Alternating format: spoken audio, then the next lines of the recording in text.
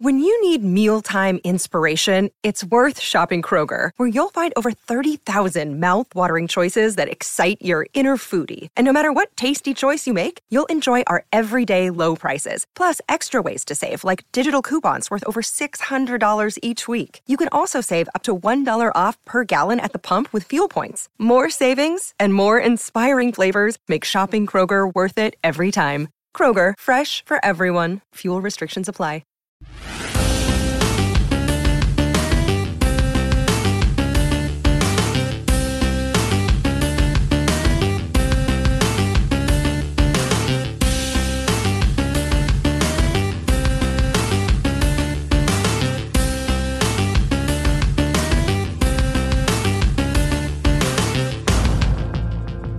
Welcome to the Ninja Turtle Power Hour. I'm Spencer Toon. I'm Keith McGuffey. And I'm Mike Templeton. And I'm just going to say it. Nickelodeon needs to stop trying to do, like, I don't know, different versions of the original theme song and just do an anime opener for the next show. Oh, no. What'd they do now? I mean, they haven't done anything. They're just always trying to, like, do different, like, versions of, you know, the original cartoon song. I'm just saying they should do, like, an anime, like, Otaku Core opener. I've seen... for, like, the next one. It'd be pretty cool, you know? I feel like... I agree. I saw somebody do one for Rise, and it was so good. I can't remember the Twitter account, but I've seen a couple people do edits of them. But you know, I 100% agree. I think that would be, you know, like if anything, like I get people that don't like Rise for whatever reason, but at least a lot of people had like the animation and how well that was. Mm-hmm. Like take the anime fights, you know, and bring that into, you know, future Turtles content. I think that can stay. You're saying you want like an opening that's just like a rock band yelling Japanese that you can't understand while like a bunch of action stuff happens. I'm all down for that. It could be in English. There's a lot of tropes that go into anime openings, like you know, fighting against the wind, you know, kind of stuff. Yeah. And I'm with you. I would love to see that. They could do it in Japanese. They could do it in Japanese. Just but it also could be in English. I don't care. Just take the theme from One Punch Man and put it over like the original cartoon opening, and we'll just go with that. There's been a lot of good ones. Like I can't think of any off the top of my head, but most of like the My Hero Academia ones, except for like I don't know that one in season 4 that was super slow. Have been really good. The one with the band where they're getting ready for the talent show. Yeah, you know, it took me a while, but I liked that one eventually. I can't get into it. I can't. It's cute, but yeah, like after like the banger, like Odd Future is my favorite one. Yeah, like that one's real good. I really like Singing to the Sky. Like Peace Sign is probably the best one. Yeah. But Odd Future is my favorite one. Yeah. So yeah, all I'm saying is like, especially after hearing like the Japanese opening for the 2003 cartoon, I'm like, that's a banger. Yeah. Like, holy crap. Give that to us, man.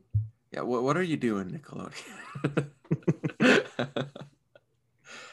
So anyway, I'm pretty sure that like 13% of all people who continue to watch an anime continue to watch because they loved the theme song. You're not wrong. And that's the thing is like, you know, it takes a little bit, and then like, I don't know. I think it takes like a couple episodes, and then like my wife and I will be like, we didn't like this OP, and then a couple episodes later, we're like, all right, that's on the list. That's a good one. Yeah. Anyway, what this episode's actually about. Issues 27 through 29 of Volume 1 of the Mirage comics. Yeah, so that's Dreams of Stone, Sons of the Silent Age, and Men of Shadow. Some more of the guest era. Yeah. Yeah, 2 of these were actually considered canon by Peter Laird's, what he declared canon, because they were published by in-house Mirage people. So that would be Dreams of Stone and Sons of the Silent Age. So they're tentatively canon. Yes. Like they're close enough. Yeah. There's a lot of stories during the guest era though that like don't necessarily break continuity, so you could say they're part of it. But I think Peter Laird just kind of came out with a blanket statement that was like, everything except these 2 issues, don't count them. Which is like, because these issues are squarely like in the guest era, but also like these should have been Tales issues. I mean, like, I kind of have my same reservation that I did for the River, like that trilogy. I mean, that's the thing though, is like this comic definitely moves as more like more like a Silver Age-esque comic, or even back in the Bronze Age, there was still plenty, I feel like, one-shot comics that weren't a part of a full overarching story. They just kind of told a little story inside the issue itself. And I think that's fine. It's just the pacing seems glacial, and it's like we keep going back to New Hampshire, and which is fine. It's just we've already gone back to New York in the main like continuity, and so to have like the next issue be, you know, back where we literally just spent a year, and to go back to it, it's kind of annoying. I mean, they've just moved their headquarters now. They just live in, like, they didn't go back to New York to reclaim it. They just went to go get revenge, finish up their revenge. And Northampton is like the center of every supernatural happening in America. I know. Right? So like all this stuff is happening in Northampton. Yeah. But like, okay, so then answer me this: do these issues take place after Return to New York? Yes. Yeah. Like, okay. Yep. I mean, so that makes a little bit of sense. So they're just road tripping it back and forth, basically. Mm-hmm. Yeah. After they kill Shredder, they just kind of move back to Northampton and hang out there for a couple of years until City at War. Okay, so am I stupid and I missed that then? I mean, no, because I don't think that was ever explained. Yeah, if you read like the Color Classics, or if you read the Ultimate Collection, these issues are not included. They are skipped. The end of Return to New York, I think, just ends with them burning Shredder's body. You never actually see them go back to Northampton, but yeah, that is what happens.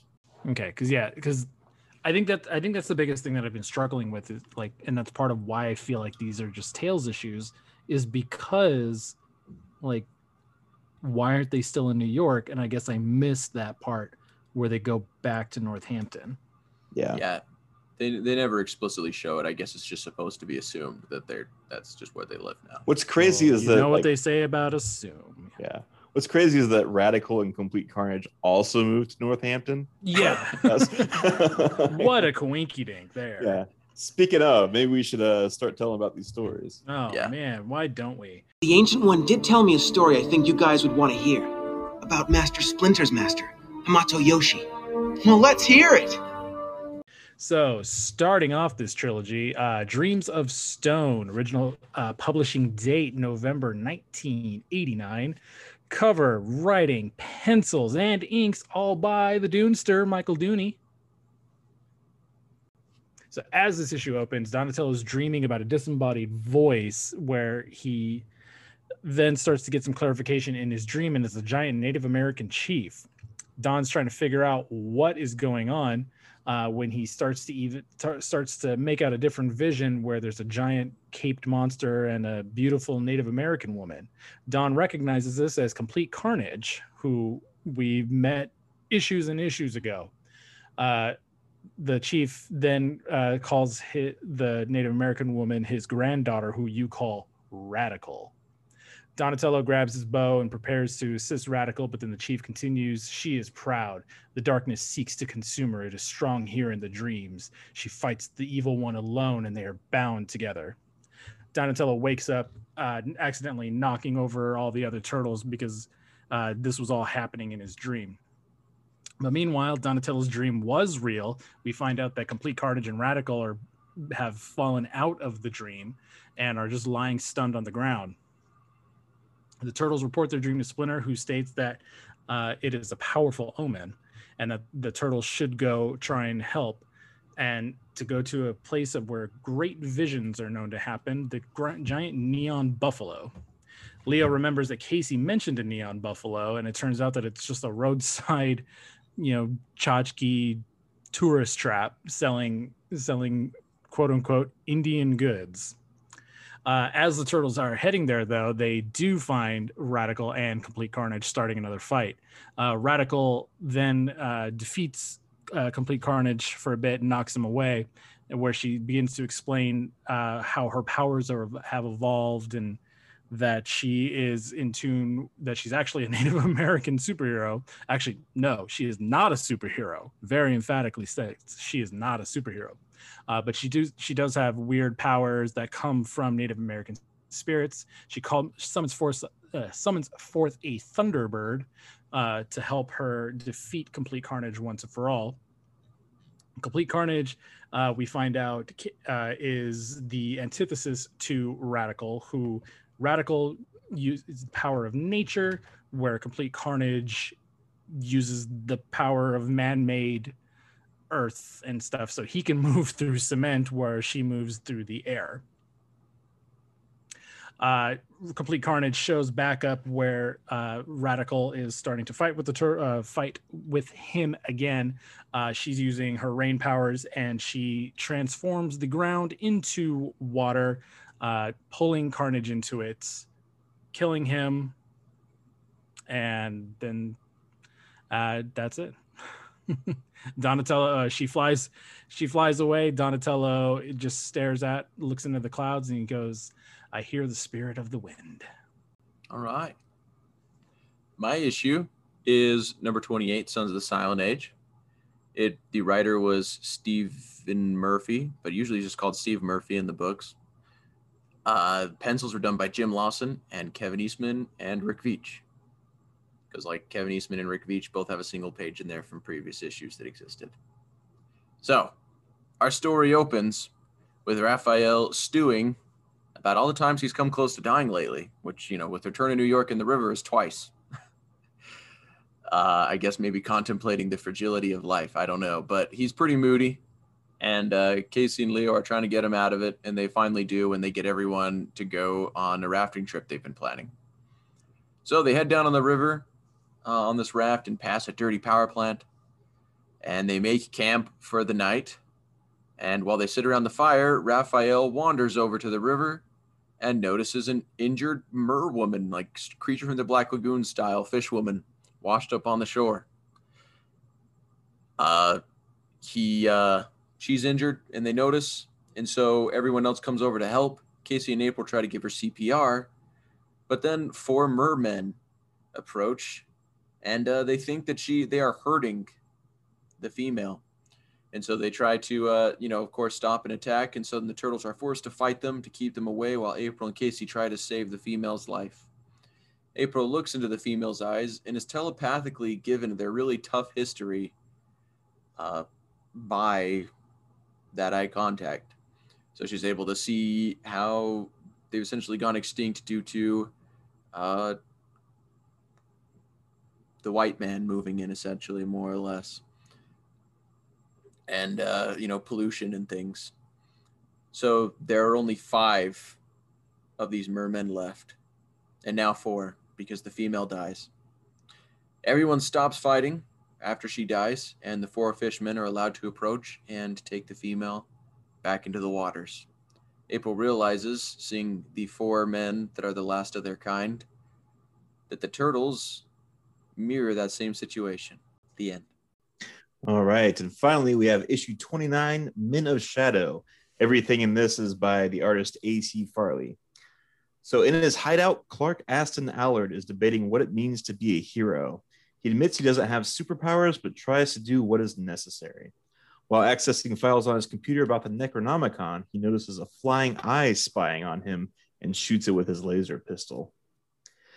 Now in the woods outside of Northampton, 3 of the turtles are trying to subdue a giant turtle mech. They wind up knocking it over, and Don pops out. Don's nice and giddy about all the cool stuff he's been able to salvage from the machine. Meanwhile, in Arkham, Massachusetts, two kids are talking about how they just bought The Dark Knight Returns #1 when they're ambushed by some bullies who rip up the comic when the kids try and stick up for themselves. Meanwhile, at the University of Massachusetts Library Annex in Arkham, Casey and April have been taken hostage by a group of vampires. Those vampires have raised an army of the undead to help them acquire a mystic artifact for their lord. The Ninja Turtles hear about this on the radio and sneak in to save April and Casey as Allard from before arrives. A battle ensues that ends with Allard flying a suicide bomb zombie out the window before it destroys the library. Don's able to get a tracking shuriken onto the vampire's getaway car.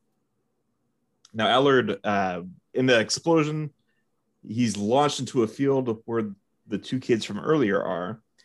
His flight suit has been badly damaged, and the kids help him into a regeneration pod in one of his nearby hideouts.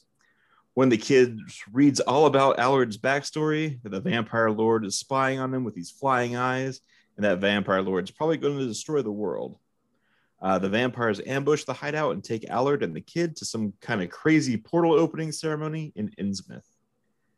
The Turtles and Casey show up in the turtle mech and crash the portal opening ceremony, but it's too late. These cultists have used the artifact stolen earlier to unleash some sort of tentacle monster. The Ninja Turtles and Casey duke it out with the vampires, and one of the kids uses a broken piece of one of Casey's baseball bats to stab the lead vampire through the heart. Allard is pulled into the tentacle monster while trying to use the artifact to close the portal. The whole place is trash, but the Turtles are safe. Those kids face the bully again and get beat up, and then we get one final look at Allard coming out of another regeneration pod. The end? The end? And that was a hard one to summarize. Props, Keith. Oh, thank you. Thank you. Yeah, because that made more sense than reading the issue. Yeah, I read it a couple times. I'm like, I actually contemplated just like leaving all this stuff with the Ninja Turtles out of it because they're only in like 3 parts of it, but we'll get into that in Anchovies, I guess. All right, then let's hurry and visit the second time around. Hey, nice junk. So it was nice seeing Radical again. Yeah. Like I think I said it last time. I think her as a concept is cool. So I just wish we got more of her, like more often. Because isn't this her last appearance too? No, she shows up in volume 4. Okay. And Tales Volume 2. Oh, and Tales Volume 2. Okay. Yeah. So it's gonna be a while though till she shows up again. She kind of disappears for a time. Yeah. Yeah. And the other thing I mean, granted the concept of their powers is definitely like an environmentalism inspired thing, nature versus man-made stuff, which is interesting. I mean, Peter Laird and stuff was very into promoting, and probably Kevin Eastman too. I'm not sure exactly which one, but I know for sure. I think that Peter Laird continues that theme even when he's just the one writing of being anti-pollution, pro. Yeah. Pro nature, all that kind of stuff. Right now words are just failing me for some reason. But a long week. Yeah, it has. It's been a crazy day for me. But anyway, I also think though that they might kind of be inspired by New Gods, because like these concepts were introduced back when Peter Laird and Kevin Eastman were writing the Tales issue. Mm-hmm.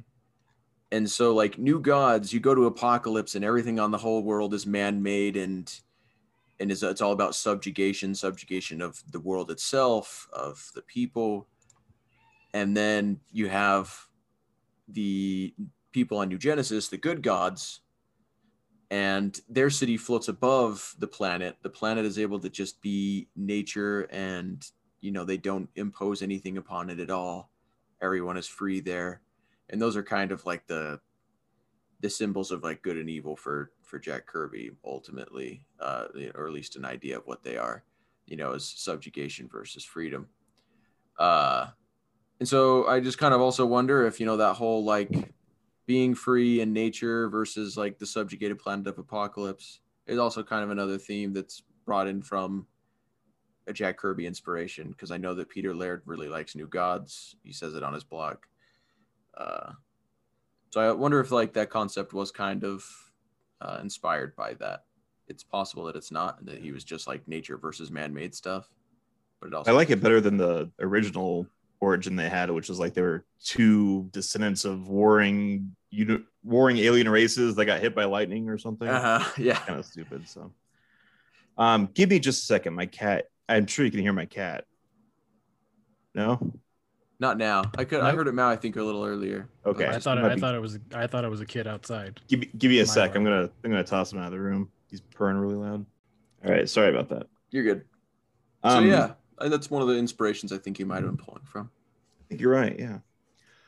So I read the like original print of this, and in his opening editorial, Michael Dooney kind of apologizes for the sudden Native American kick that Turtles is on. Yeah, I'm gonna bring that up. Yeah, I was gonna bring it up just in the second time around. I was like, huh.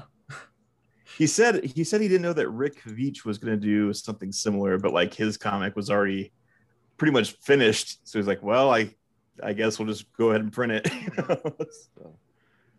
So, we get our first ad for the movie in this comic book. In the very back, there's the picture of the poster, and opposite that is a picture of Kevin and Peter with a guy in a Leonardo suit, which is pretty cool. Oh. Is that all everyone had for Dreams of Stone? Mm-hmm. Yeah. I mean, it wasn't. It's not a bad issue. It's just kind of there. Mm-hmm. Yeah. All right. So for Sons of the Silent Age, first thing I just realized is apparently that's the name of a David Bowie song. Oh, really? Nice. I realized that while just Googling. So I need to listen to that apparently. I realized looking at the cover that it is. It looks like the show V, which I don't know that show. Oh man, it was a big show in I think it was the 80s, where there were secret lizard people. Oh. So, yeah, it was just a funny observation. A real life documentary though, right? Because there really are lizard people, right? Oh yeah, absolutely. Well, they're at the Denver airport, if I've read the signs correctly. Yeah. Living underneath it or something. Yeah. Interesting. Yeah, fascinating stuff. Facts, people, real facts. The credits for this issue are kind of interesting because it says it's Sons of the Silent Age by April O'Neil, as told to Stephen Murphy and Jim Lawson. Huh. They're kind of trying to do like a little meta thing. Yeah, that's a little. Okay, so that's the thing. I was wondering if it was April narrating the whole time, because that wasn't entirely clear. I think it is, and she's journaling again too on the raft. I noticed. Mm-hmm. Like it made sense, and like it clicked for me that it's April talking, but it was just kind of like, oh, okay. I Also, I went back and looked in Return to New York and The River to see if those pages that Eastman and Rick Veitch had done were in those books, and they're not. Those are actually new art. One thing I noticed. I was gonna say I don't remember. Like especially the mewing Raph. That didn't look familiar. Yeah, those things happen in those books, but they're not like the full page. Like exactly. But I did notice there's a part where April tells the baby Raphael in the river, "Not this time, baby," and she says that again to him in this book when he's like contemplating what's happened to him. Kind of cool. Yeah, it is interesting. Anyway, so back again, like on the Native American thing, like once again, it did show like a Native American kind of running off with the Mer people in this one. And so, yeah, it's I thought that was a callback to the last issue. Yeah, for a second. Like that's the thing is like I was just wondering if maybe in the 80s there was like a further like push and stuff in like media and storytelling to like recognize injustices done to Native Americans or to recognize them in general. No. At that time. Okay. At least Steve Murphy did. He was big on that and environmentalism and Dooney. Yeah, and that shows up a lot in TMNT Adventures because Steve Murphy wrote those too. So that's like a big running theme in that series as well. But yeah, no, people. I want to say it wasn't until like last of the Mohicans in the early 90s, where people like the sentiment maybe started to change, like Dances with Wolves. Which kind of sucks that it was those movies. But I want to say it's kind of around that time when like the general sentiment was starting to change, like, oh crap, maybe we have been terrible to Native American people all this time. You mean it wasn't Indian in the cover that did it? Definitely not Indian in the cupboard. Okay, good. Definitely not Indian in the cupboard. But I thought the concept of the mer people was neat, but it also seemed just kind of weird that they're living in the river in New Hampshire. Yeah, like, and it's next to that, like, you know, nuclear power plant, so it could be like a, you know, Springfield fish situation.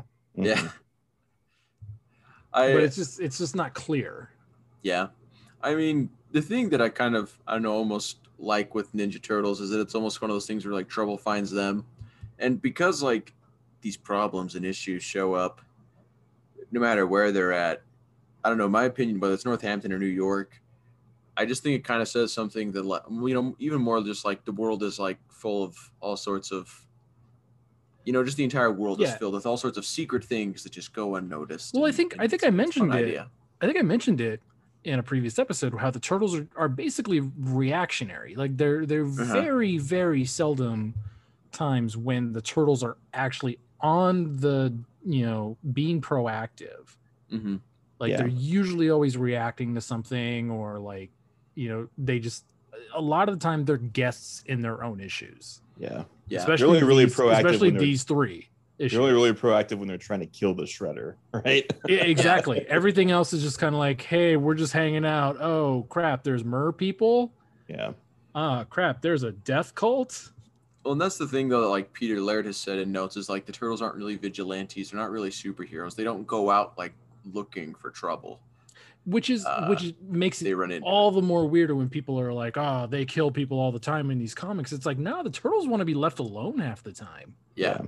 Like they just want to do, like they did their mission. They just want to hang out now. Yeah. And if they see like a problem, if they see someone being like mugged or robbed, they'll step in and stop it, is kind of what he said. But they're not like, they're not actively patrolling the city and looking to fight crime. And yeah. Which is just super weird, having grown up on that kind of like Turtles. So it's weird seeing this other side. Yeah. I've kind of grown to like it a lot. I kind of like the more like we're just trying to fight to survive, and also, you know, just kind of live in the world and be mostly undisturbed. I know I kind of like that take a lot with it, personally, more so than it resonates with you. I guess. I like it too, but you have to get over you have to suspend your disbelief that again, everything interesting in the world happens in Northampton, Massachusetts. You know? Yeah, that's the thing. None of this is happening in New York. Yeah. Like, you really have to just be like, okay, Northampton, New Hampshire is the weirdest place in America. Or in all of New York, they find the one giant crocodile, and they're the only ones that have ever found it. You know? Yeah. It's definitely one of those things though where they've had to. I mean, with time, with the storytelling, they've changed it up so that they can have that happen. Where they can have them not necessarily be out looking for trouble, but still have it find them. And they found better ways to do it with things like Agent Bishop or Noel trying to hunt them down, or, problems with Shredder, or they run into the fact that this alien that created them is also planning to terraform Earth. And so it's like, okay, well, I guess we have to stop it. We have no other choice. I live on this Earth. I need to, So they're kind of almost constantly fighting for their survival in the IDW series and other things, more so than running into all these coincidentally crazy moments and just being magnets for trouble. Or their human friends are getting captured by vampires, which is what happens in Men of Shadow. Yes. Yeah. Which, speaking of Man of Shadow, I really liked the cover. Yeah. Yeah. I really love the cover for this one. And that's kind of it. Yeah. So I know in his opening letter, AC Farley mentions that this is kind of like a love letter to all the comics that inspired him. Okay. So there's a lot of like Lovecraft and other kinds of references. So like Yeah. Arkham, obviously, Innsmouth is a location in Lovecraft stories. I was gonna say I wasn't picking up on the Lovecraftian aspects of it, but I guess they were a little bit more subtle than I know. So well, then even like I guess the kids' names are from Starman Jones, which is a story that he read when he was a kid. Okay, I was gonna say Purvis is a very specific name. Yeah, I know. I was like, Purvis. Why'd they name him Purvis? What a weird. Yeah.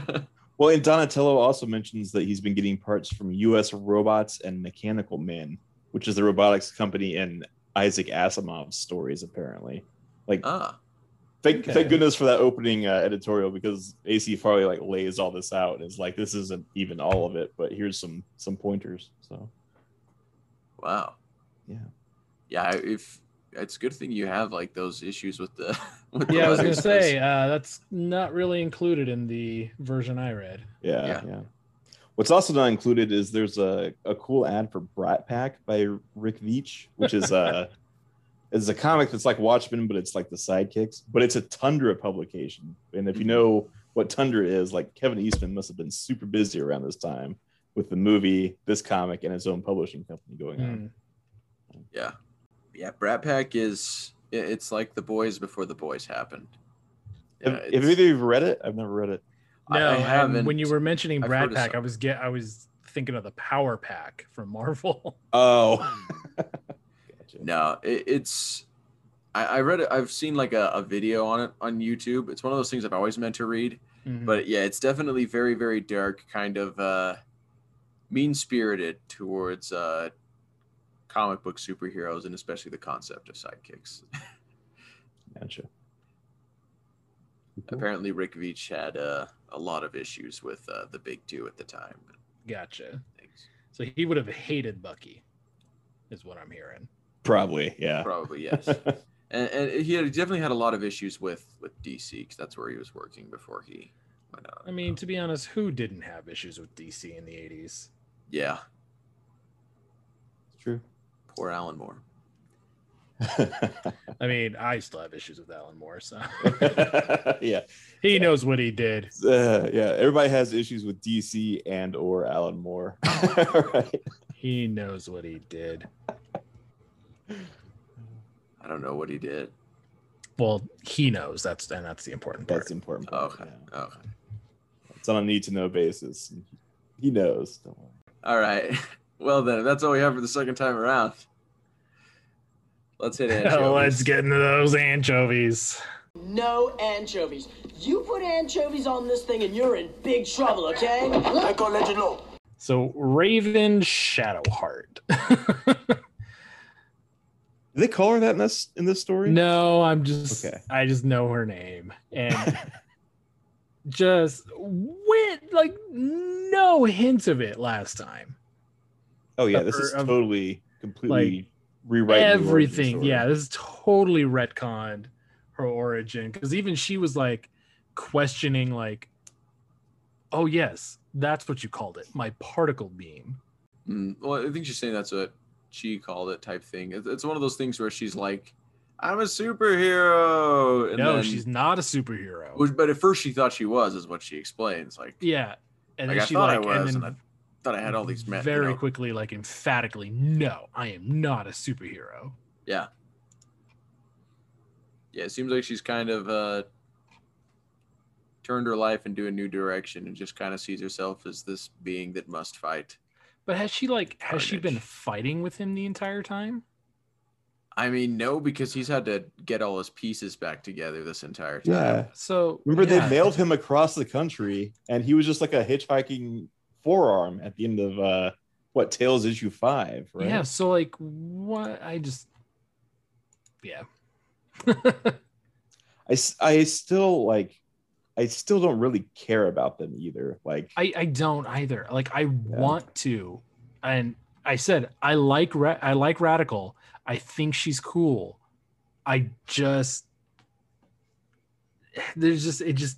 Nothing's clicking with her yet. Yeah. Mm-hmm. I don't understand. I understand the concept behind Complete Carnage's powers, right? He gets his powers from man-made materials. But if Donatello hits him with his bow staff, that is wood, but it's been made by men into a bow staff. So is that natural or unnatural? Yeah, this is the kind of thing that keeps me up at night. I mean, exactly. No, I get you there. Like same thing. Like, you know, Michelangelo hits him with his nunchucks. You know, is that? Yeah. You know. Yeah, it's like, where do you draw the line exactly? You know, Yeah. like, is he drawing power every time they smack him? You know, I would love to see them tackle Complete Carnage in a modern incarnation. Yeah, it would be interesting. Like, I would not mind it at all. Like Radical, probably not. But like, also you can't call him Complete Carnage because that is a stupid name. It's stupid because they could have used Carnage because Carnage didn't exist back in the 80s, but they went too they far can't even with call it. him Carnage anymore. I know, yeah. Oh, that's true. Maybe they that's can why call they haven't him- used him. They can call him Maximum Carnage. Yes, Max Carnage. Super Carnage. I don't know. Carnegie Carnage. I don't know. But yeah, I want to like them. They haven't been done right yet. And if you know, IDW can sneak them into, you know, the Pantheon or something, that'd be cool. Mhm. Yeah. But until then, like it just kind of sucks that these are their appearances. And it's like I said, I want to like them. I really do.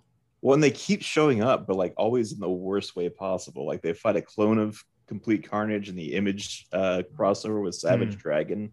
And then, you know, spoiler alert for a comic that's like 20 years old at this point, but Leonardo winds up marrying Radical in the future. What? And then fighting Complete Carnage again. Yeah. And that's like even more out of the blue than them showing up in this issue. Like it's Is that in the Leonardo like 4-issue series? no, it's one of the Tales issues. Oh, it's one of the Tales issues. Is that It's that like 41 or Swan Song? something. Swan Yeah, Song yeah, book I think heard that is about? what it's called. Yeah. So we're not done with them, and I would like to be done with them. Yeah, I don't mind them, but they're I wouldn't call them like my favorite characters. I would like to try and see them like tackle Carnage in the modern times, like Mike said. I think that'd be interesting kind as of villain. cool. Yeah, like I would love to see a modern version of them. They need to define those powers. Like he gets his powers from concrete, and like that's it, not just any. And that's the thing is it's like, oh, like he has control over man-made substances, and it's like he really only disappears into the concrete. Well, even in this issue, like, and then he there's slept half the issue. Yeah, that too. But he finds that big neon buffalo sign, and he draws. He's like, I could draw my power from this, but it's mostly wood. Yeah, exactly. Right. So I don't know. It bugs me. Yeah, it's definitely a hard. Maybe you should just be like man-made structures, and like that's how they maybe. do. But yeah, in Radical too. Like I'd love to see them kind of update her, just to be a little bit more in line with, you know, less of the mystic Native American trope. Mm-hmm. Yeah. You know, kind of generic. Oh, the Thunderbird. You know, because and like what cracked me up was on the cover. Like, there's literally a totem pole in the river that she and Radical are fighting. Her and Complete Carnage are fighting in, and I was like, oh god. Which, granted, they do mention, like, I can't remember if they actually call it a totem pole, but they say, like, you know, there's that tower, and then like the great beaver is like chewing on it, and if it falls, you know, the world ends. Oh yeah.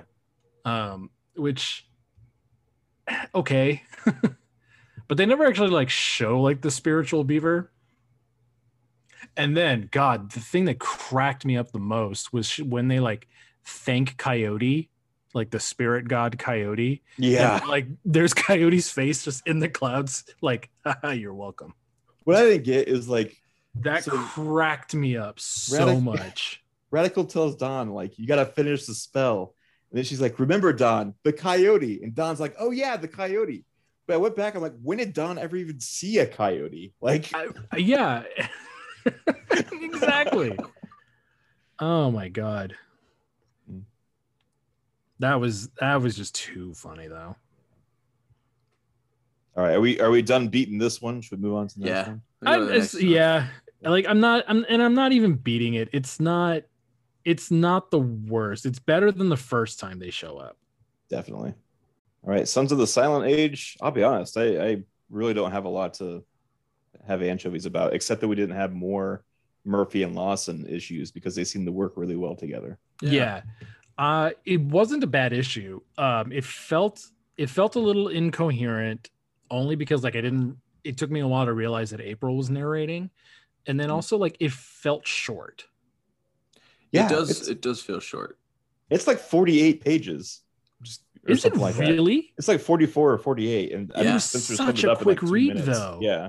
It's because there's a lot of like just wordless panels and like, you know, action going on there, as well as they're pretty big panels too.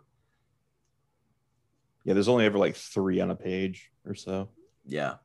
But I don't know, for me that really played to its strength. I liked it kind of for the art and for that reason.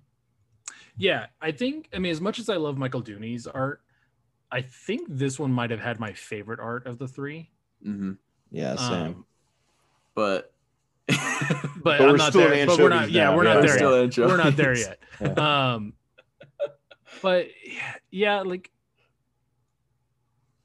I don't know. It felt weird at the end too when April's like, oh, those 4 mermaid men are just like my 4 turtle men. Yeah. yeah. Kind of seems like a little bit of a stretch, but yeah, especially because like, who was the girl supposed to represent then? Is she April? Like, yeah, is she April? I mean, I don't think it's supposed to go that far. I think it's literally just supposed to go with like 4 that are the last of their kind that are all dudes. Well, because the cover, there's not gonna be anymore. Like the cover of the issue is like that is half merwoman, half April. Yeah. And so it's like the cover draws that connection. Yeah, I mean it's interesting. Get you thinking. Gets me thinking too much for an issue with not a lot of words in it. Yeah. I need it spelled out for me. And then like by the end of the issue, Raph doesn't really have an arc. He's still feeling pretty bummed. Yeah, I think the point, I mean, I feel like it was just like a little like character development moment they just kind of gave him where they're just like, I also think it does kind of continue with the theme of the fragility of life. Like there felt like there's kind of a theme of that in this. Is just like at any moment, like you could be approaching the end and it's the end for, you know, your species. Yeah. And that's not bad. Like it's just, I wish it was a little bit stronger. Yeah. I think too, it's more like April's arc than his arc too. Cause like she's the one who gets the understanding of them, but like none of the turtles seem to learn a lesson from this at all. Yeah. You know? Yeah. Like I said, the turtles are guests in their own issues most of the time. Mm-hmm. Especially this next issue, Men of Shadow. Yeah. Yeah, we want to jump into that one? Yeah, I'm ready. Yeah, let's do it. It's all over the place. Yeah, this issue is easily the worst of the 3. I was trying to find, because I was like, this Clark Ashton Allard guy has got to be a character that's like from another comic that Farley worked on or something. As far as I can tell, he's not, even though he has like his own motivation, secret gadgets and hideouts, and like a rogues gallery. Apparently. Is this his only appearance? Yeah. In like any comic, like he's not from like another comic crossing over into this or anything, as far as I can tell. But like this is his only Turtles appearance too. Yeah. It's so wild and like weird. Yeah. Yeah, it is. And so it's pretty confusing, especially since they have him, then they introduce these 2 boys that don't show up until later. And who don't do anything. Yeah, they get captured. Like, so it is all over the place. Like, and then there's that hilarious picture that I posted earlier of the turtles riding the giant mech and Casey like going up to Purvis and is like, "Hey kid, we're lost. Can you give us some directions?" Yes, that's the best moment of the whole story right there. But then again, one of my biggest anchovies of this is they have this awesome turtle mech Donatello uses it to bust into this portal summoning thing, and then he immediately ejects. He doesn't do anything with it. Doesn't do anything with his giant turtleneck. Which, okay, did I when you were summarizing it, you said that like he was salvaging stuff. Yeah, from that robotics company. Okay, so that's where this came from. Yeah. Got it. Because I was like, where the hell did they get this mech? Right. Well, he's also got like a shuriken with a bunch of circuitry on it and stuff. Yeah, the tracking shuriken. Yeah. No, there's definitely some like gadgety Donatello in here, which isn't something we haven't seen in Mirage before. Yeah, which is why we've seen him be techie, and he was like the smart one who fixed the plumbing, and like we've seen him working on circuit boards and stuff. But like this is cartoon Donatello. This is straight up 87 Donatello. This is straight up 87. Yes. Like, so that is why this one I was on the fence on including it in our canon read through or not. And I forgot about the electronic shuriken, and I was just like, well, it kind of says that he found the robot somewhere else. We'll fit it in. Nope, he's got a tracking shuriken. So yes. But this one isn't. You've ruined the whole thing, Spencer. I've ruined the whole thing. I know. I just didn't think it was that bad of a continuity break. But we had a whole thing going. But this one, I was like the most on the fence about. Was just like, I'll include it. Well, apparently this one Peter still does not consider canon. No. So yeah. No, it's pretty much just the stuff written by Eastman and Laird, and then Sons of the Silent Age and Dreams of Stone. Yeah. And just that. And like that's what canon is. According to Peter Laird. Since IDW has only reprinted color classics and the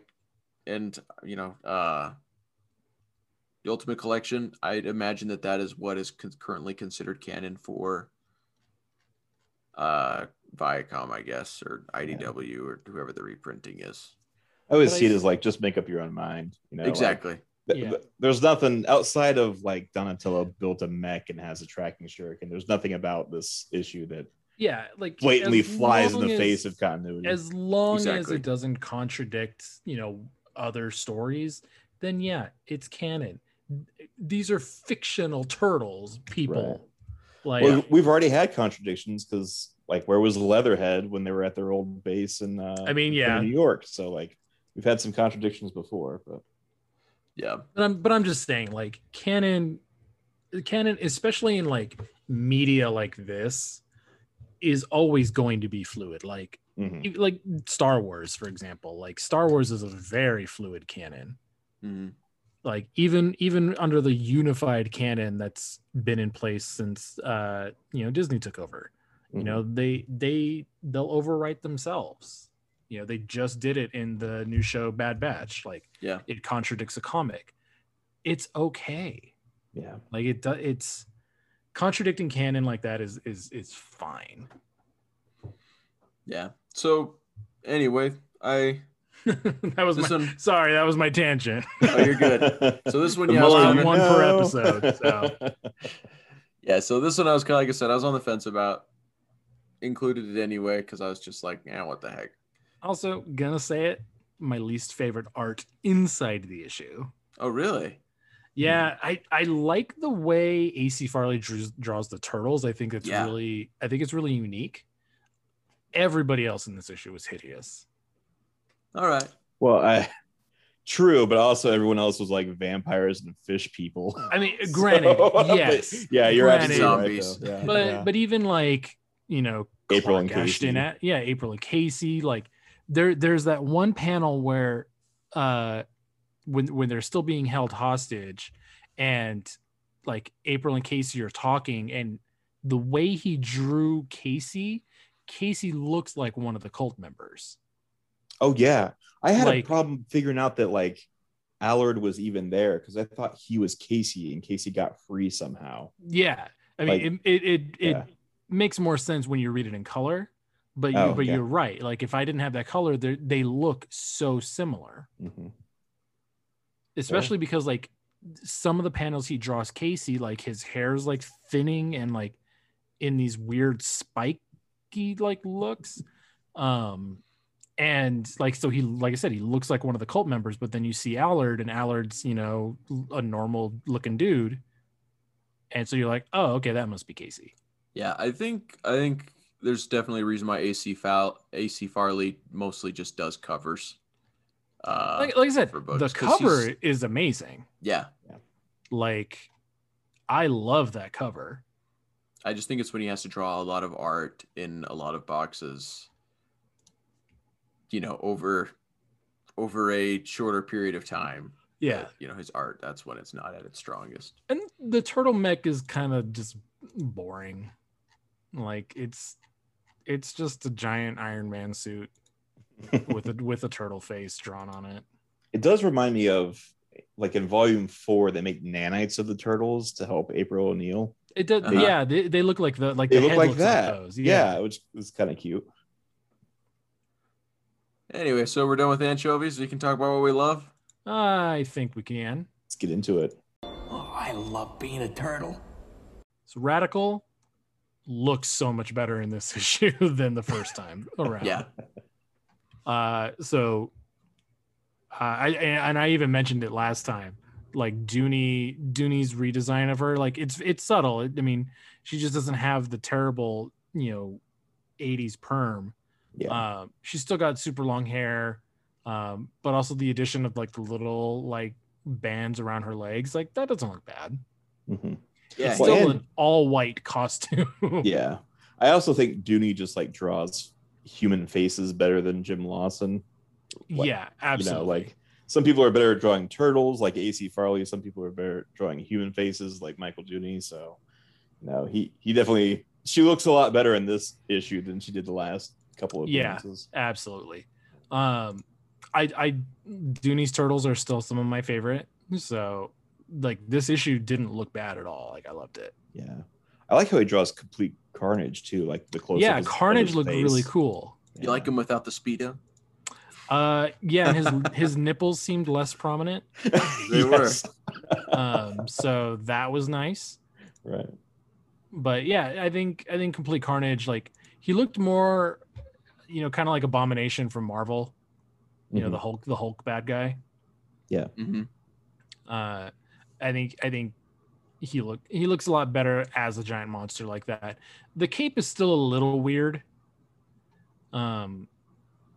Just because sometimes it's a literal cape, and then sometimes it's like fabric that got stuck on him. Yeah. Mm-hmm. And it's like, why would this monster man wear a cape like that? But and what's interesting too is like the way he looks on the cover is completely different than like in the comic. Mm-hmm. A little bit. If that makes sense. Like at least in the color classic version, like he's white, like kind of grayish with like a purple cape on the cover, but the way they color him is like he looks more like Etrigan the Demon from DC. Like he's kind of that orangey yellow. Oh, really? Yeah. Oh, Yeah. Okay. In fact, I said that last time too, that he looks like Etrigan the Demon. Yeah. Yeah, I kind of wish that they would, like, in these IDW colored versions, that they would color them, especially if they're on the cover as a different color. Like, color them those colors. Because, for example, be a little consistent. Yeah, like Radical on the cover, her bands are red, but throughout the book they color them black. And I'm kind of like, can we? I think I've seen that before, and I think that's like a spacing issue. Because I'm looking at one particular panel, and the highlights of the bands on her legs are kind of a reddish brown. Yeah, no, I can actually see it now that I'm looking at more panels right now. But there's other ones where it's... I think that just has to do with how much room they have for the coloring. Yeah, and some of it just being done in black and white, and so they kind of did it a darker color to illustrate. That Yeah, it was red exactly. back when it Because was black and white. even in the original art, like the stuff that should be red is colored black, so they're just coloring what they can. I'm looking at it, and it's just like Dooney just like colored it in black. Yeah, because these were black and white issues, so like it's not bad. Yeah. Yeah, no, like a lot of the. And I mean, speaking some of, the colors I'm in looking at this this issue are panel. great. There's the giant beaver chewing on the totem pole. So Yeah, and some of the colors though, like really look great in this. Like on page 17, where you have her and like the Thunderbird like rising up around her. Like yeah, that looks really good, and it looks really like the cool. art. Yeah, like the like, art so is the art great. in this one is really great. Like Yeah.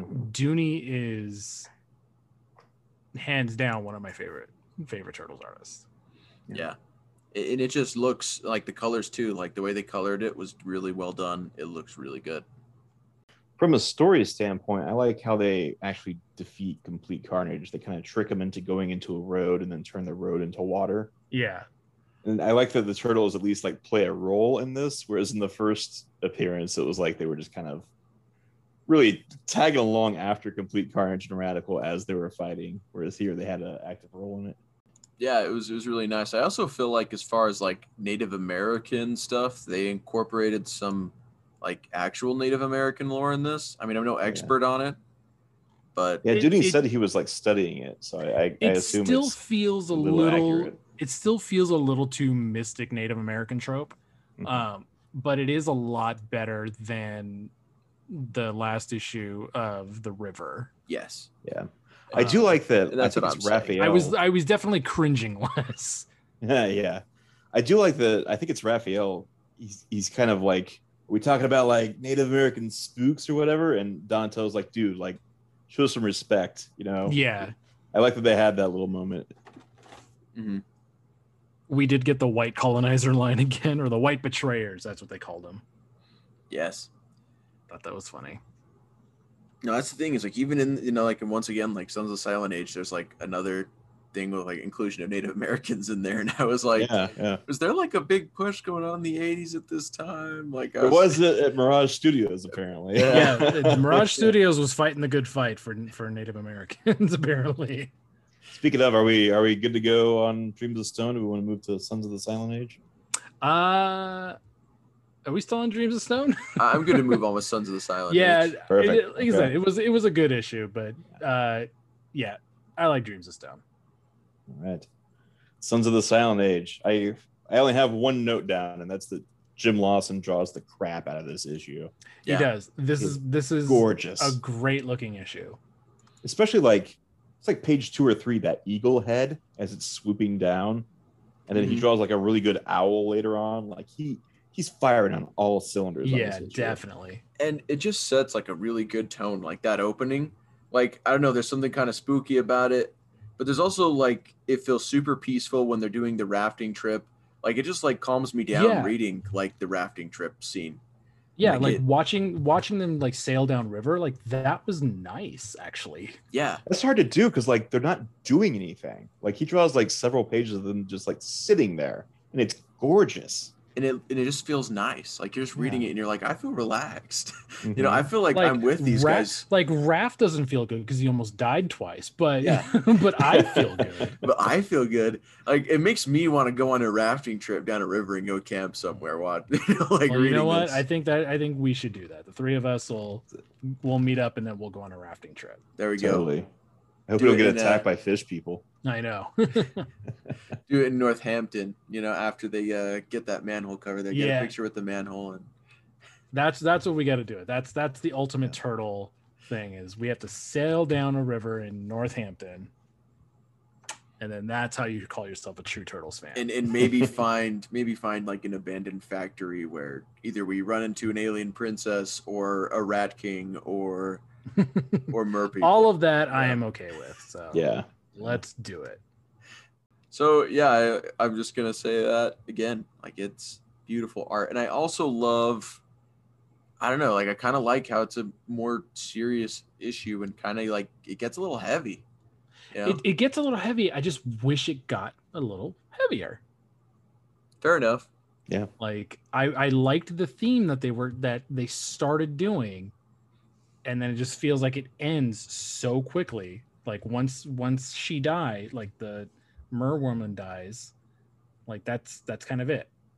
Yeah. Then they retreat, and then April's like, oh yeah, they kind of look like the Turtles. The end. Mm-hmm. Yeah, I don't know. For me, it left me with just like it worked for me personally.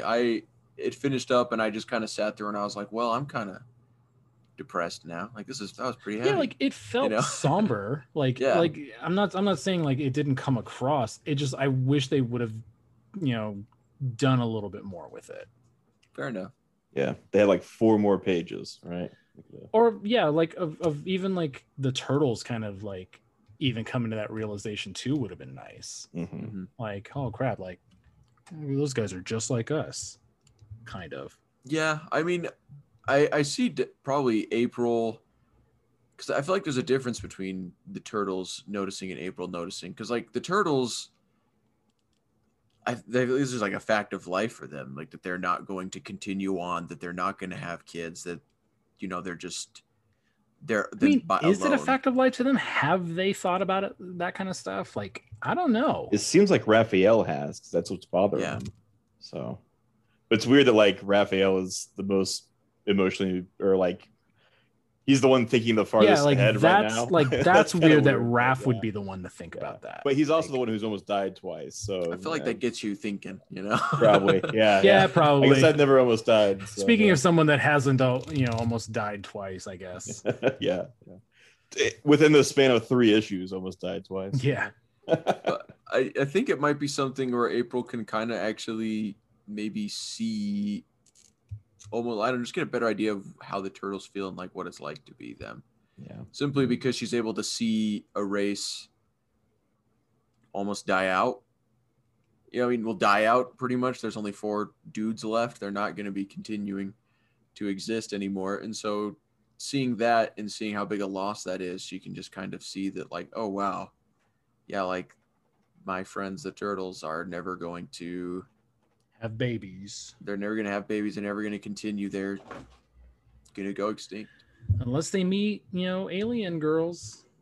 Unless they meet alien girls that, we're not going to get into it. It didn't work out for Leonardo and Radical. I know that. But all right, Men of Shadow. Men of Shadow. Yeah, man, I love those the way he draws those turtles. They look like grumpy old men, but it totally works. It does. Well, because if you look at even just a normal baby turtle, their faces kind of look like grumpy old men faces. Yeah. That's just the way turtles look. They have these like vertical cracks in their mouth, like they've been smoking a pack a day their entire life. Their faces are very rugged. Yeah, they're rugged, but at the same time, like they still kind of have like almost that, like just enough cute to like be good at looking at them. You know, it's just like that fine balance. He also does a good job, and I don't know if he even does this in this issue. It's just like I've seen enough of his covers and stuff to know that he like shows them with their bandanas off several times or like pulled down around their neck instead of over their head. It felt like all the bandanas were a little unique too. Yeah. I think Leo's was like a little bit more like kept up, and then like one of the other turtles was a little bit more rugged looking, like it had been ripped up a little bit. Mm-hmm. I don't know if that was intentional or if I just saw it in this one panel, but I noticed that and I was like, that's kind of cool. Yeah, I love AC Farley turtles. I love them. He has one of my favorite like designs for the turtles themselves. Yeah, same. The first time I ever saw his art, he did the source books for the Archie Adventure series. And when I was a kid, I was like, these look terrible. And just as I've grown, I'm like, man, these are such good looking turtles. I love, they do this on the cover. I think Michelangelo is like looking down. Mm-hmm. And when he looks down, his chin actually goes into his shell. Like it's a separate part of his body. I've always loved that little detail that like their shell would stick out enough for them to be able to duck their head down into it a little bit. It's really cool. Yeah. And bad story, great design. Exactly. Great design. He's a great artist, not a super great storyteller, not a super great writer. I do kind of like there being like a bigger universe out there with vampires and vampire hunters and stuff. We definitely did get thrown in the middle of this thing, and it was kind of hard to like swim your way out of it, reading this issue. But I do kind of like the idea of there just being this, bigger universe out there in this world that the turtles are just only one oddity, in the middle of all of it. Yeah, that Allard guy seemed kind of cool. And like, I know we just kind of talked about the vampires generally, but they mentioned some names of vampires. And I'm pretty sure like they didn't kill all the vampires at the end of this. It seemed like there was a higher social structure there that they didn't get to. Yeah. So Yeah, well, in Volume 4, it brings in vampires again, and I think they may even reference this issue, though, because they say something about vampires again or something like that. Really? And so, Interesting. if so, then, like, they accidentally canonized it, so... That's Go fine figure. with me. Go figure. But I'd have to go back I'd and love look to at it see again. the turtles fight like more supernatural stuff like that. Like I think that's cool. Yeah, I like seeing the turtles fight supernatural stuff a lot. We don't see it a whole ton. I mean, we kind of get it with the Pantheon now, but I don't know, something that's just like vampires or werewolves. You know, like zombies. Zombies, yeah, they do that in these old Mirage comics, but you don't see that now. Mm-hmm. Yeah. Which is why a Ninja Turtles Hellboy crossover should definitely happen. That would be pretty sweet. Yeah, I like that a lot. Yeah. Just gonna throw that out there into the ether. Come on, Nickelodeon, and Dark Horse, if you're Nickelodeon. listening. Yeah. I have to respond to us one day and be like, "No, we're not listening." Yeah. No. Is that all everyone's got for this issue? Yeah, that is about it. Yeah, I was All glad right. to read it again just because the art's good, but yeah, the story did not hold up very well. So. Mm-mm. As And far it's as the too bad. Turtles issue, I guess if it was an Allard issue, it would be good. I don't know. I mean, if this guy got his own series to kind of like give some more context to the story, I would maybe be like That would have been nice, but yeah, like I would have been more into it. I'm more annoyed that he never shows up again. Yeah. All right, then should we talk about some news? I think we should. Let's get into it.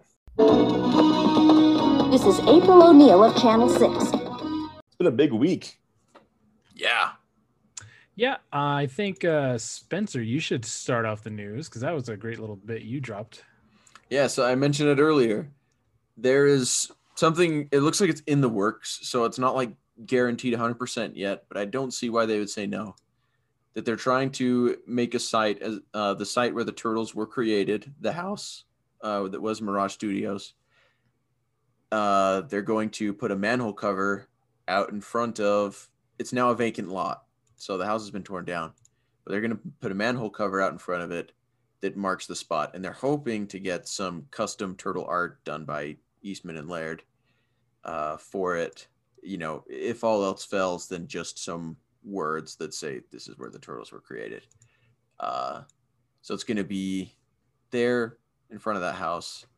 Way cool. I'm definitely going to. It should be that manhole cover. Like that is a cool. That's such a cool like thing. Yeah, if it was that. It's such a cool idea, reference and idea for it, and I will definitely embark on a pilgrimage just to pay homage to the to the Ninja Turtle manhole cover where the Turtles were created. Even if this thing doesn't get made, I will get a picture in front of that vacant lot and be as happy as can be. But yeah, To like, Dover, New Hampshire, away. yeah, I mean, they're kind of hometown heroes. So like, you would hope that's what they would do, you know? mm-hmm. No, it is definitely really cool. Like that is, I mean, it was a huge part of pop culture in the 90s. It definitely deserves to be recognized and to have its Definitely have its spot of fame. In other news, so this came across our desk earlier. So TMNT Man on Reddit, on the Ninja Turtles subreddit, posted that he got an email from PCS Collectibles and Sideshow that they're going to be doing Last Ronin. So the first thing that's been kind of teased has been a statue from PCS of presumably Michelangelo as the Last Ronin. I think it's going to be on the pricier side. I think I saw $1,000 for the statue. Holy cow. floating around. Yeah. Whoa, 7,000, huh? No, 1,000. Oh, 1,000. Okay. Jeez, that's what I get 1,000 for not 1,000 paying for the full statue. attention. No. But that is on the pricier side of the But statues. 1,000 they is do. still a lot. Yeah. Well, I Yeah. mean, they do have the PCS statues that we've seen at GameStop that are all about $50, and then they Okay. have nicer statues because they have a Shredder one that's about $700. That's the thing is I've never seen them do like the $50 ones of the Turtles, except for I think I've seen some of the 87 Turtles. But Yeah, that's it. so the statues that they have out right now are of the 87 stuff. So it's they have the 4 turtles, and then they did Bebop, Rocksteady, Krang, and Shredder. All of these I've seen at GameStop. In fact, actually, Donatello just went on clearance at my GameStop. I'm not in the statues, so I'm not picking up that line. But as Tom Waltz kind of teased, on our 3-hour interview with him, go check it out if you guys haven't yet, that he would be surprised if they weren't doing any Last Ronin merch, and it seems like it's finally happening. Yeah, so I think this is really just the beginning, because he said that I there's hope been this opens multiple the companies. floodgates. I hope we get figures, because that is my bread and butter. Even just a Funko Pop would be super cool. Yeah, Right. But if that opens the floodgates for further IDW stuff too, like, yeah, it sucks that the first thing is probably going to be over $1,000. It's really hard to be like, oh, I'm going to put my money where my mouth is. And say, You're really putting all your eggs in one basket. Yeah, that's a little disappointing that that's the first thing, but it's also, you got to look at it as a positive, because that is them starting with trying to do what we want. So well, it's also speculation too, because like we don't have an official price point, release date, design, or anything. Exactly. So as we record this right now, we don't have all of that info. So like, don't go, beating down the doors to collect PCS or PCS collectibles. So when we find out, we'll definitely be posting it, letting everybody know, like we try to do as much as possible. Yeah, and the last positive that I will also put on this, the last positive spin, for people that are just like, oof, it's a statue and it's $1,000 or whatever, is that like, this company has the confidence in this story and in this issue, like in these stories. I mean, this series. That's what I'm trying to say.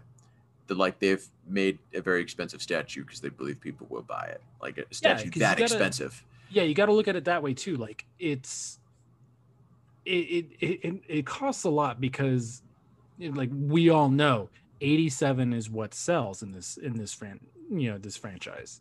Yeah. Like, and so this is the first premium adult content, not premium adult content, the premium collector content that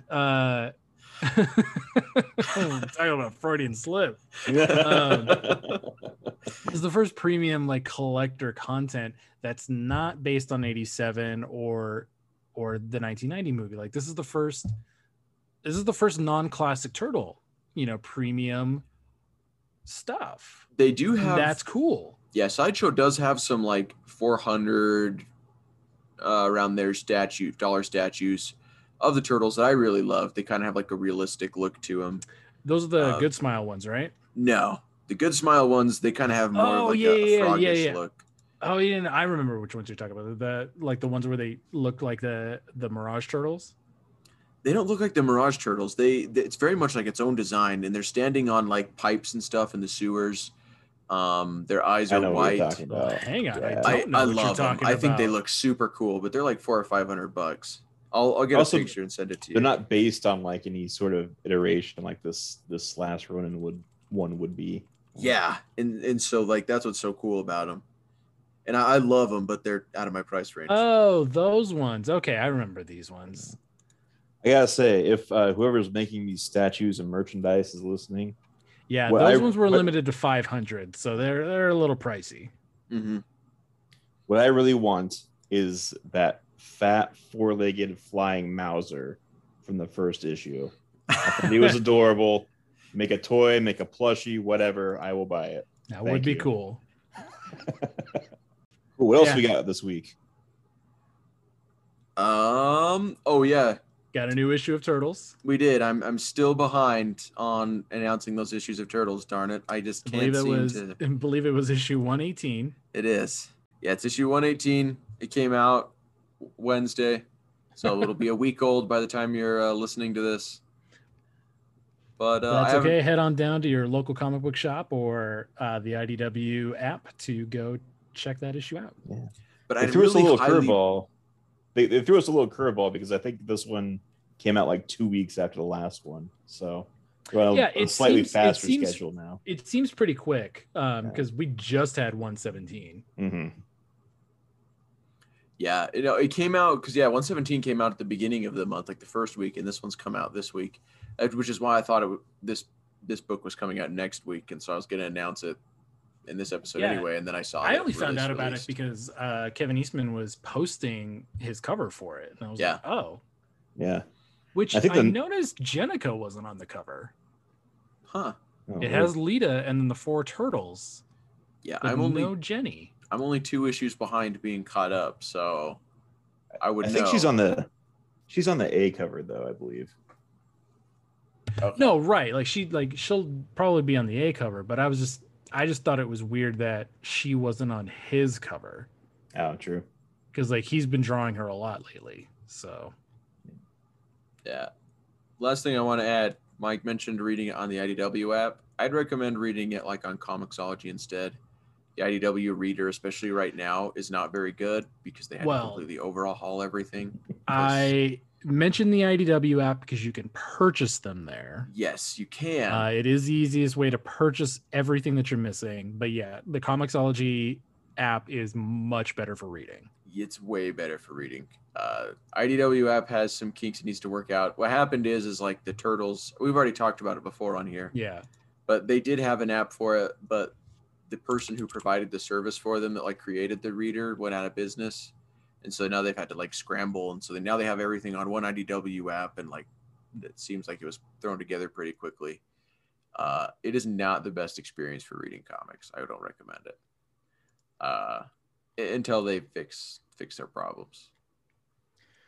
Yes, we care about you guys. We Yeah. care about your experience. So Yes.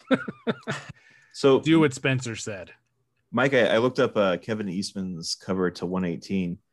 I think you're right. There is no Jenica, but there's a Michelangelo and 2 Raphaels. Which is weird. See, that threw me off. yeah. There's clearly like they're both red. Though One should be they're orange. both red. Yeah, and that's a very Oops. orange yellow. But yeah, oh well. God, they just blend in with each other because I'm looking at it again now. Yeah, I know. Like it's Jenny, Raph, Dawn, Raph. and then Yeah, Leo. And they're on like a green background anyway, so they're kind of blended in. Yeah. Oh my yeah. gosh. And that's the thing is like the bandana trail from the top Raph like almost goes all the way down to the second one. Oh man. Yeah, funny. Fun stuff. All right. What other news we got this week? I think that's it. That's it on my I end. think that's gonna do it. Great. So that's our show this week. Thank you so much for Guys, listening. Yeah, guys, thank you so much for listening. If you guys like the show, let us know somewhere on the internet. You can tell us that you love us over on all of our socials at Ninja Turtle PH on Twitter, Instagram, and Facebook. If you like the show a lot, go leave a review on the podcasting app of your choice that lets other people find the show and lets them know what you think of the show and lets us know what you like and, maybe, say nice things, because we love that kind of stuff, but also it helps us, find out what you guys like so that we can definitely provide more of that. Yeah. And, hit the subscribe button on all those different things because not only does it help us, but it helps you because you'll know when new episodes are coming out. Which is every Tuesday, but It's every Tuesday, yeah, but we're pretty good about our Turtle Tuesday schedule. we are very good about it. And also you just won't forget, Yeah, exactly. It'll be there waiting for you. Like setting up a pull list at your local comic book shop, it'll be right there waiting for you. Yeah. 4 a.m. Mountain Daylight Time. It's out. God, that's so early. Man, Well, that's when I wake up. That's what happens in your construction. ridiculous. You hear that, guys? yeah. Spencer puts it up as soon as he wakes up. I mean, I schedule it and it just goes up on Oh, itself. okay. But I then I like share my it to the version social better. media. I like Mike's version better Yeah. too. Yeah. I do. Don't worry, we still love you guys. Now, Spencer, what are we going to do next week? Next week, we're going to be watching episodes 16, 17, and 18 of season 3 in the 1987 series. All right. So that's the 4 Musketurtles, Turtles everywhere, and Cowabunga Shredhead. I Cowabunga Shredhead, we're here. I guess we know Been what waiting all for this season, episode. All season, Mike has been waiting for I've been Cowabunga waiting for Shredhead. this one and one more episode this season. But Cowabunga Shredhead. Awesome. So you got reasons to be excited and tune in next week. Because if I'm excited, you guys should be excited. Definitely. All right, then. That's it. That's all we got to say. That's it. Yep, that's it for this week. So That's it for this In show. Until next time, Cowabunga dudes. Cowabunga. Maybe I ought to read more books, huh, Don?